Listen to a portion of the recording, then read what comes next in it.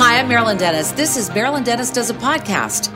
This episode, I'll be chatting with Jay Shetty, a former monk turned purpose coach, podcaster, and the author of Think Like a Monk, which became an instant #1 international bestseller. Growing up in the UK, Jay got in with the wrong crowd in high school and was almost expelled. A wake-up call to get his act together. In college, he pursued business studies and had high hopes of achieving great wealth in the corporate world. But another wake-up call was around the corner, a campus talk by a Hindu monk who became his mentor and life coach. Amazed at how truly happy this monk seemed to be, Jay followed him to India and spent 3 years studying to become a monk himself. So, how does a former monk become a best-selling author with a huge celebrity and social media following? Let's talk with Jay Shetty and find out. Hi. Thank you so much for having me. I'm so grateful to be here. We're happy to have you. The full title of the book is Think Like a Monk, Train Your Mind for Peace and Purpose Every Day. I love the word purpose now more than ever. It seems to be so important. So this book was written pre-pandemic. That's right. I finished writing it at the end of last year. The book was meant to come out in April, but it was pushed back because of the pandemic. But I'm really grateful of the timing because the biggest feedback that I've heard from everyone who's already reading or listening to the book is that this is what they needed right now to feel like they can restart and reset their year. So I'm really grateful that it got pushed back. You know, it's now more needed than ever because people are resetting. That's another one of pivot, resetting, lockdown. Some of these terms are really becoming more natural for us to speak. Your vision is to make the wisdom of monks go viral. I love your story. You have to tell people what set you on this path. Yes. So for me, I was born and raised in London. And I was pursuing everything that anyone else would: a good job, a good partner, a good career, and a good life. And I didn't really know what that meant beyond the material pursuits that one can have. And when I was 18, I met a monk for the first time. And I was invited to hear him speak. And I didn't even want to go because I thought, what would I learn from a monk? Like, I didn't really understand how that would benefit me. But I went along to this event. I told my friends that I'd only go if we go to a bar afterwards. They agreed. They were good at persuading me. I love that part. Yeah. So I end up at this event. Just to tell you what my state of consciousness was like, I end up at this event and I go there expecting nothing. And this is the beauty of these moments in our life that change our lives because they humble us when we look back and I think, wow, I went there with no expectation. But I walked out with so much. And the reason why it resonated with me so much is this monk spoke about how using our gifts and talents in the service of others was the greatest thing we could do. And I thought, wow, that was so profound and meaningful. Age 18, I'd never heard anyone talk about service or supporting people or helping people in that way. And that really struck me and stuck with me. And that changed the path of my life. And I also know this about you. You're the one that would go to all these corporate guys, as like the talks, right? I got to go see this guy because he made a lot of money and he did really well. So I better go get and pick his brain. Am I right?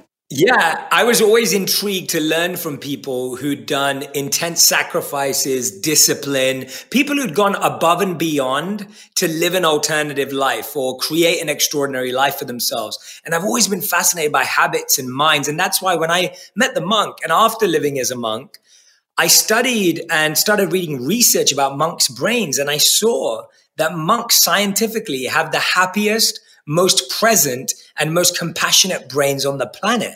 And I thought, wait a minute, I think those are three things that we all need. We all want more joy in our lives. We all want more presence and attention. And we all need more compassion and peace in our lives. So why not help everyone think like a monk? Okay, so then the other thing I'm going to ask you, because I'm just imagining you at this situation before you go to the bar and have a drink with your guys, is did the monk that you eventually became very close to, did you find the way he was, did he give you peace when you looked at him, the way he spoke? That must resonate with people too, right? Absolutely. When I look back, Marilyn, the interesting thing is that it was one of those moments where you could genuinely feel someone's presence and energy. And it wasn't for me at that time. I didn't really understand anything about spirituality or wisdom. For me, it was just, you could feel that groundedness. And now when I look back, I realized that when I was 18, I'd met people who were famous. I'd met people who were rich. I'd met people who were beautiful and attractive and smart and intellectual, but I'd never met anyone who was truly joyful and happy. And that's what I felt when I was around him in his presence. And I still feel that today when I'm with him and when I visit again. And it's just so amazing to see someone, I've known him now for over 15 years and he still has that, if not more. Well, here's my next question. You go from studying to be a monk to becoming a best-selling author with the #1 health podcast and a huge social media following. But you've had your fair share of rejections. Oh, yeah, for sure. When I first came back from living as a monk, it was probably the most difficult time of my life at that point because I didn't know who the prime minister was. I didn't know who won the World Cup, and I'm a big football fan. I didn't know how to do small talk anymore because monks don't do small talk. And so when I came back, I was in $25,000 worth of debt. I was rejected by 40 companies before interview, despite being a first-class honors degree student from my university. And after that, when I had this idea to create wellness videos and create content to help people, I was rejected by another 10 media organizations in London. And then 3 media execs who told me I was too old to be in media, age 28, told me I was too underqualified because I didn't do any communications or media at university, and told me that I shouldn't waste my time trying to make this shift because I wasn't right for it. And so there were so many, I think about it so often that there are so many reasons why none of this could have been possible. And I'm so grateful that I kept going, but I'm more grateful that so many people have been so drawn towards these insights and messages that I'm just trying to share. They've existed for thousands of years, and I'm grateful I get to be a messenger. So I have to ask you, there are people that are listening to this and watching this right now and saying, yeah, but what, all those rejections, that's a lot of rejection. What kept you going? What was the key message in your brain to say, I got to keep on going because there's something here? So I remember just thinking that there had to be multiple routes to where you want to get to. And I remember reading this incredible quote from Edison. And in the quote, he said that when you feel you've exhausted all options, remember this, you haven't. And when I was reading about people who had succeeded in life, they'd all failed. They'd all had multiple rejections. And so whether I was reading about entrepreneurs or I was reading about, and this is why it's so important to study the lives of people that inspire us, because when we study lives of people that inspire us, we notice that they've had a lot of rejection, a lot of failure, a lot of heartbreak, a lot of mistakes. And then it allows you to judge yourself less and realize you're on the same path. And so that gave me a lot of confidence that everyone I looked up to and admired had gone through so much rejection and failure. You know, it's interesting. That's probably why I like biographies so much. Because when I interview people, I go, how did you get from there to there? Because exactly. I know the goal's important, but the process, the storytelling, the the pain, the agony, a little bit of defeat, it all is, when you look back, it's helpful to other people to share that story. Yeah, one of my favorite mantras or affirmations that I repeat to myself when I go through a rejection or failure is that this just makes the story better. This just makes the story better. Because if we look at any story in life, there is no perfect story. There's no one who has the perfect life or the perfect journey. Everyone's journey and story is up and down, up and down. And I think the more we understand that, the more we observe that, the more we feel it's okay if our journey's up and down. Yeah, it normalizes it. That's for sure. Okay. So Jay, we have to talk about ways we can think like a monk. Number 1, be present. don't have a monkey mindset. Talk to me about that. Yeah, so in the book, I talk about this differentiation between the monkey mind and the monk mind. Now, the monkey mind is something we're all very familiar with. Our mind is jumping from branch to branch, thought to thought. The monkey mind is just interested in the next instant gratification. The monkey mind sometimes likes to complain and compare and criticize. And the monk mind is the antidote to all of those. So the monk mind is collaborative and conscious. The monk mind is intentional. The monk mind thinks more long-term than short-term. And so we've all had glimpses of the monk mind as well. But through daily practices and daily reminders, we can start to almost wean away from our monkey mind and start to feed our monk mind, which we all have inside of us already. And the way we do that, especially when you said being present, there's a great technique that I learned as a monk for grounding, and today is used by psychologists and therapists to help people with anxiety. And it's called the 5-4-3-2-1 technique. So if you ever feel like you're stuck in your head, or you feel like you're in the past or the future, or you feel like you're just not here right now, what you have to do is look around the room or wherever you are and ask yourself, what are the 5 things I can see? And then go through them. 1, 2, 3, 4, 5. And then what are the 4 things that I can touch? And then you touch those 4 things, whatever it may be. Touch those 4 things. 3 things that you can hear. So a moment of silence. Just see what you can, listen to what you can hear. 2 things that you can smell and 1 thing that you can taste. So this technique, known as the 5-4-3-2-1 method today by psychologists and therapists and used by monks for grounding, is a great way of bringing ourselves back into the physical moment and get out of our heads. So sometimes you can think like a monk if you have to work at it because we're used to being like the monkey, right? Yes, yes. No, just okay. So, there are days that you wake up and you're like, chill and I got this kind of thing. And there's days we don't even know why we're kind of going from branch to branch without taking time to appreciate. That's how I'm looking at it. Yeah. Yeah, you're absolutely right. And it's actually those days where you think you've got it that you have to train harder. And that's one of the mistakes we make, is that we become complacent, or we think, oh, today I feel fine, so I don't need to meditate today, or I don't need to work out today, or I don't need to do this today. And that's actually where a lot of our challenges begin.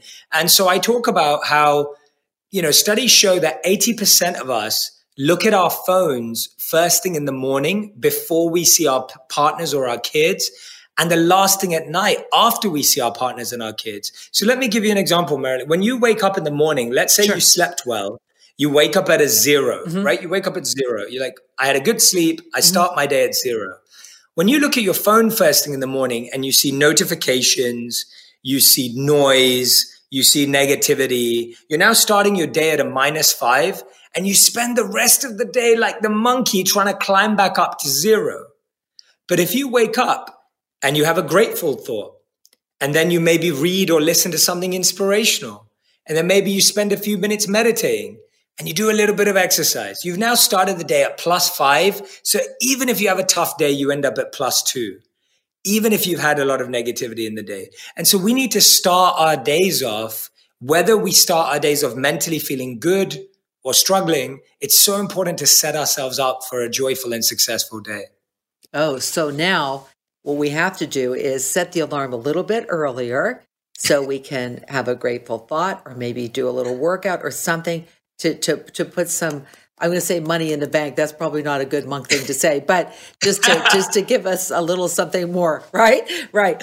So yeah, that's absolutely it. No, I'm with you on that, because there was a time when there, in all of our lives, there always is, but in my life, that I would go outside, because I do a morning show here in Toronto, and I take a cup of coffee, and I was really troubled by a couple of situations happened in my life. And I would go out with a coffee with my pajamas and the keys to the house so I wouldn't be locked out. And I would be very quiet on the front porch, and I would just think. And I try to get everything out of my mind and focus on one thing. And one day it was raccoons going across the lawn. It just gave me this it just kind of took care of this so early in the morning after hearing the alarm go off and anticipating what the day is going to be like. Why did we do that? I don't know why we do that. It's ridiculous. Another well, I love that. That's a beautiful example. Yeah, if you can find you can. If you find something that gives you peace, I think that's really helpful. Use isolation to gain better understanding of relationships. Talk to me about that.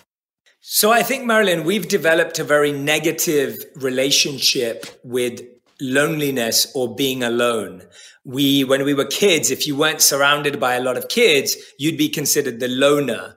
If you didn't have a lot of kids at your birthday party, you'd be considered unpopular. If you're 35 and single, it's like, what? You're still single? How are you not with anyone? So we've created a very negative connotation to being alone. But actually, being alone allows you to calm the noise and to find out how you really feel about something or someone. When you're always surrounded by the opinions and the expectations of others, you feel so noisy that you don't know what your own mind or heart is telling you. And so taking some time out to be alone, to be with yourself, to spend that quality time with yourself allows you to really understand what's important to you. And then you can come back and reconnect with people with a sense of feeling centered and grounded. So actually being alone or spending time in solitude is not bad. It's not negative. It can actually be used to deepen a real relationship in a more meaningful way because you know who you are and what you want. So in these days of lockdown, Jay, you're at home, you're working from home, your husband's working from home, you got 3 kids, you got to homeschool. How are you going to find that time? Because we know it's important. Absolutely. So I'd say the one thing is creating a rule and a habit with your partner where you're both supporting each other in finding some time for each other throughout the day or at least once a week. So you know you're going to cover for each other once a week to make it a realistic plan so that either of you can have some personal time and personal space. And I think this is where that collaboration aspect comes in relationships, of recognizing that my role as a partner is to help my partner get closer to the best version of themselves, to get closer to what they truly want to do. And when we're both doing that for each other and we can cover for each other with the kids or with work or whatever it may be, we're allowing that person to actually come back with more. And the biggest thing we're all dealing with, Marilyn, is guilt. We all feel guilty for taking time out for ourselves because we think people need us. We think our workplace needs us. We think our kids need us. But actually, our workplace needs us at our best and our kids need us at our best. And we get to our best when we take out some time to rest, to reflect, to contemplate, to calm.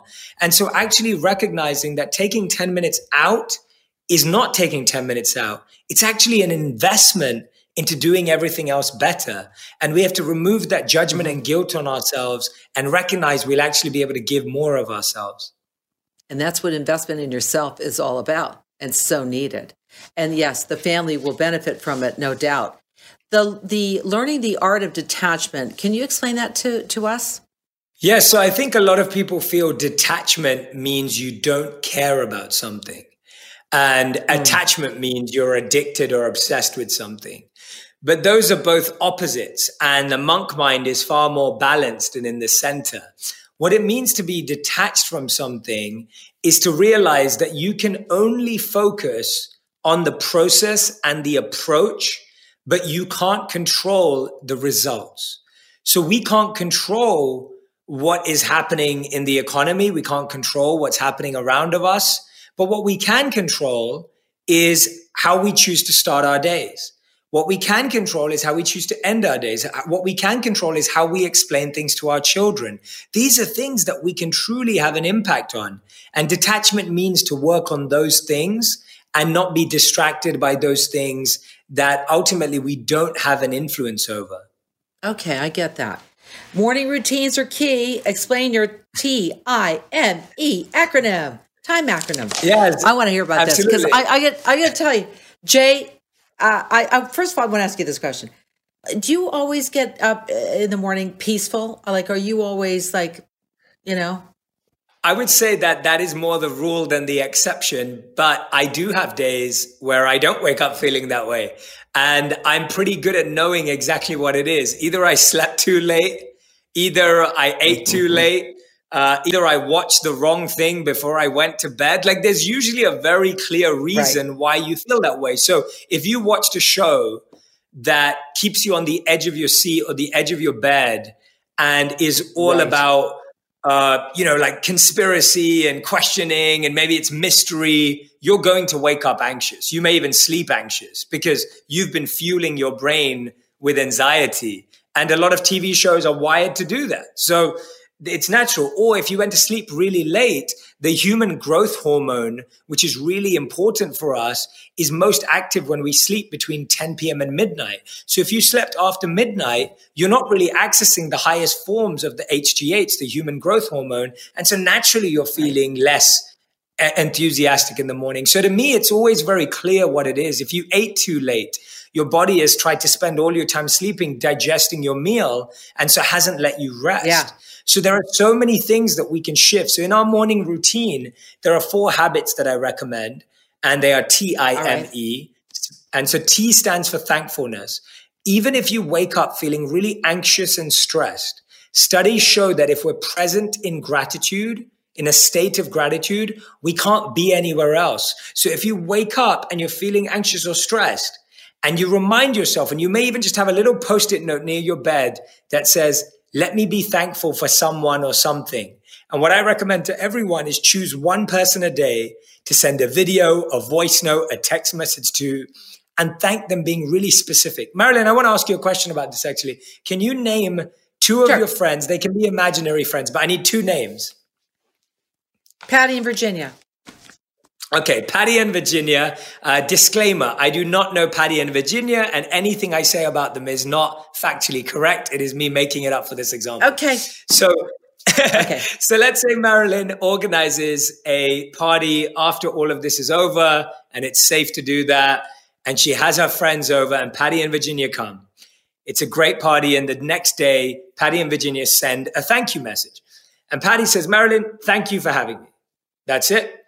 And then Virginia says, oh my gosh, that was the best party ever. Thank you so much. The food was amazing. Your family is so beautiful. The games we played were such good fun. And this really made my year. Thank you for making 2020 much better. Now, you're a grateful person, so you'll feel grateful and thankful for both those messages. But which one is going to fill you with more joy? It's likely Virginia's message. Because Virginia's message is personalized and it's specific. And so when you give thankfulness or gratitude, it has to be personalized and specific. It can't just be, I'm grateful for the air or I'm grateful for the sun. Right. It has to be really, really specific, and you have to share it. The I stands for inspiration. Every day, wake up and read a quote that you love, a prayer that you love. You may read from your favorite book or listen to a podcast. For me, at one point, I used to daily listen to Steve Jobs' commencement speech at Stanford University every single day. And I think it had such a profound impact on my life. Yeah, because the words are so powerful in that speech. And I just found that listening to it every day was a great way of feeling inspired and motivated. And so it's creating a daily habit for inspiration. It's almost like you have to eat every day to make sure you're full. We have to feed ourselves with inspiration every day to make sure that we're inspired. The third one is M, meditation. We spoke about that. What you said was beautiful, Marilyn. What you do for meditation, spending some time and just redirecting your focus, allowing that imbalance to calm. What a beautiful example that was. And then the E stands for exercise. Now, exercise doesn't just mean a gym or a treadmill. It can be your 10,000 steps. It can be a dance party. It can be a virtual workout. Movement is so important for the body. And just moving for 5 minutes a day can just create so much more good energy in your life. So every day, ask yourself, all you have to do is 4 habits. Have I been thankful? What did I do to get inspired? Did I spend some time on my own?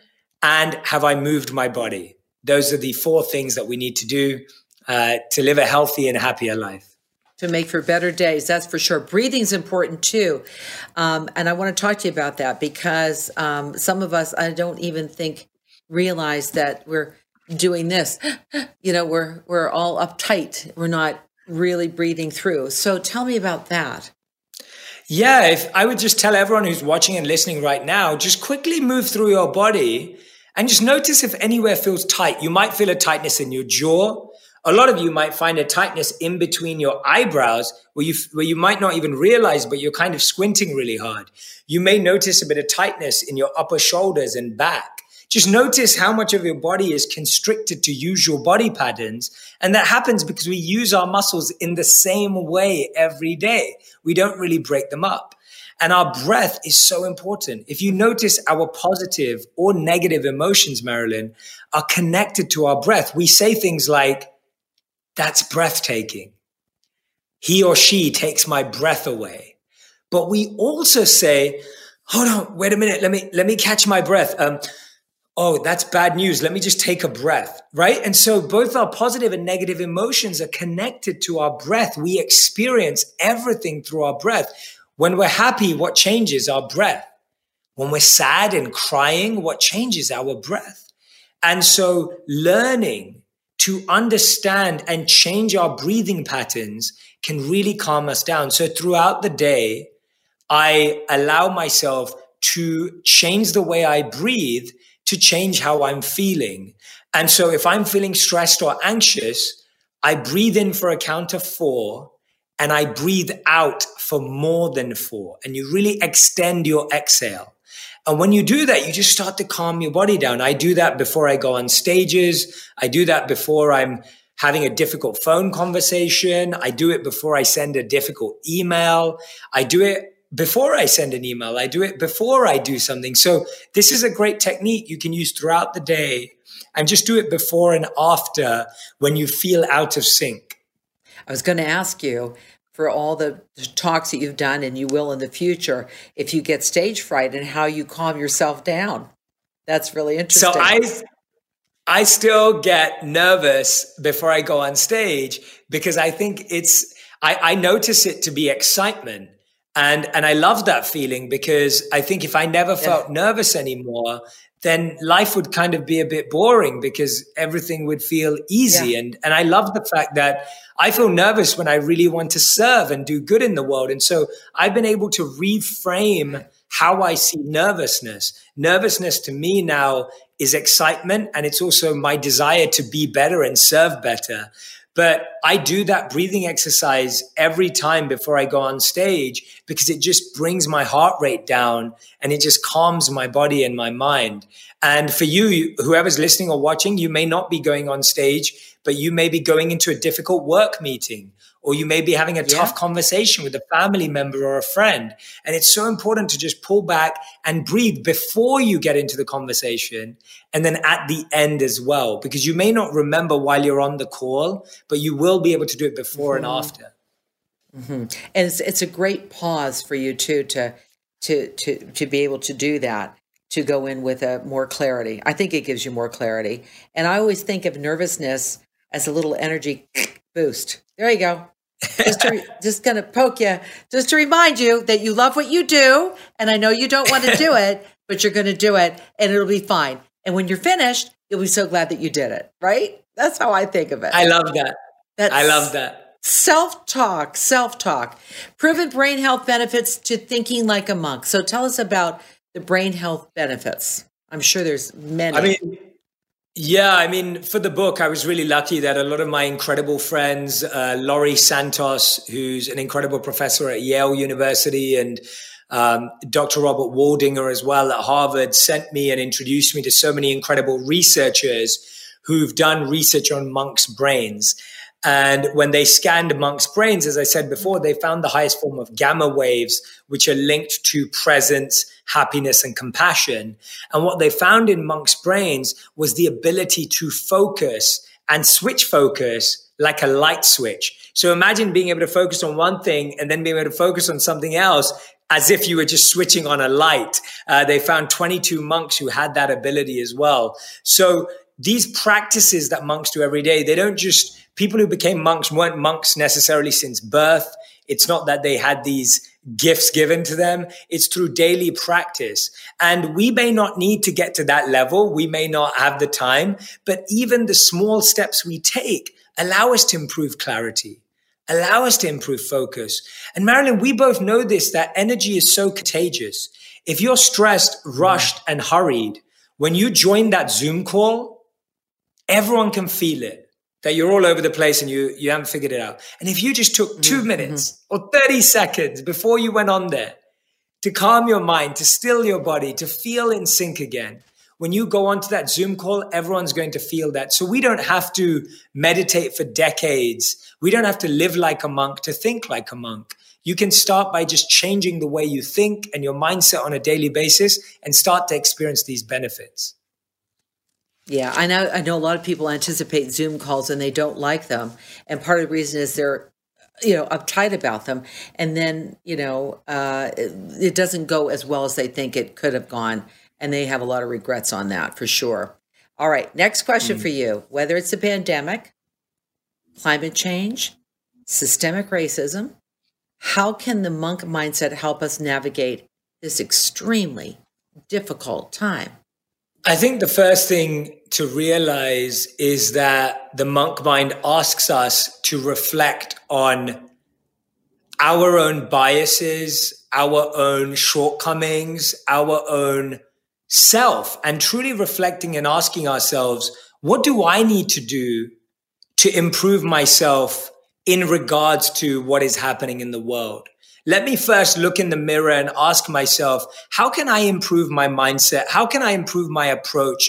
What do I need to do differently? Where in my life am I not living up to the standards that I believe are really important for me and society to live up to? And I think when we start with ourselves first, it allows us to create a much more authentic and organic version of what we now want to create in the world. Now, when we go out into the world, we go out with that compassion and understanding that even us as well-intentioned humans may be making mistakes, and we allow everyone around us to also grow and understand that they also have their own growth journey. I think at the same time, the monk mindset is not about being passive. It's about being active around a cause, but that you're fueled and your intention is fueled with purpose and making a difference, not with ego. And so you're coming at it from a point of truly wanting to build a world where we can really live equally and serve equally. So the monk mind is courageous, it's assertive, it's powerful, but it's powered by something much more long-term and sustainable, because sometimes anger and ego can get us going, but they don't keep us going. Whereas purpose and deep love and intention, they keep us going forever. And that's really what we need. We need a voice and an organized voice that has the ability to last and has the ability to keep going in the face of the setbacks that are happening. And there's a beautiful quote by Martin Luther King that I love. And he said that those who love peace need to learn to organize themselves as well as those who love war. And this is a really profound statement, that people who may be trying to cause issues in the world are really organized and strategic about it. And so if we want to create a world with more love and compassion and equal vision, then we also have to come at it from an organized and strategic way, but with a heart fueled by purpose and love and compassion. I so love talking to you. I could talk to you for another, day, because it's really reassuring. No, you're so reassuring. I wanted to talk to you about how your parents felt about you becoming a monk. We didn't get to that. I wanted to talk to you about where your life is now. Well, we can ask you this question before we say goodbye to you, Jay. Is what's your life like now? Are you besides all the things that you do? I'm sure there's some very famous people that call you up and say, hey, I really screwed up here. I need some help on how to get better again, as far as, whatever it is. I'm just assuming that because you're such a good, soulful person. What's life like for you these days? Life for me right now is obviously I'm married, so I'm not a monk anymore. I've been married for 4 years and been with my wife for 7 years now. And she's absolutely incredible. The book's dedicated to her. And we are so fortunate to have such an incredible group of friends who all want to do purposeful work. And we've really surrounded ourselves. We live in LA, but we're surrounded by all people who, whether they're in technology or entertainment, that they all want to do good in the world through their passions and purpose. And I just feel really happy if I can serve and help anyone in that way. But we're grateful to be around a lot of people who also help me too and help me learn as well. And I've got so much to do and such a long way to go and learn so much as well. Well, I hope we can talk with you again, Jay. It was such a pleasure. You can feel the joy coming out. Oh, it's so good. This is the book, Think Like a Monk. Okay, finish the title, Jay. Train your mind for peace and purpose every day. And where can we follow you? You can find me on Instagram, YouTube, or Facebook. I'm at Jay Shetty. It's my name everywhere on all those platforms. So wherever you are, I hope that you'll come and join the community. Thank you so much. Great speaking with you. Thank you. Marilyn Denis Does a Podcast. New episodes every week. You can download or subscribe on the iHeartRadio app or wherever you get your podcasts.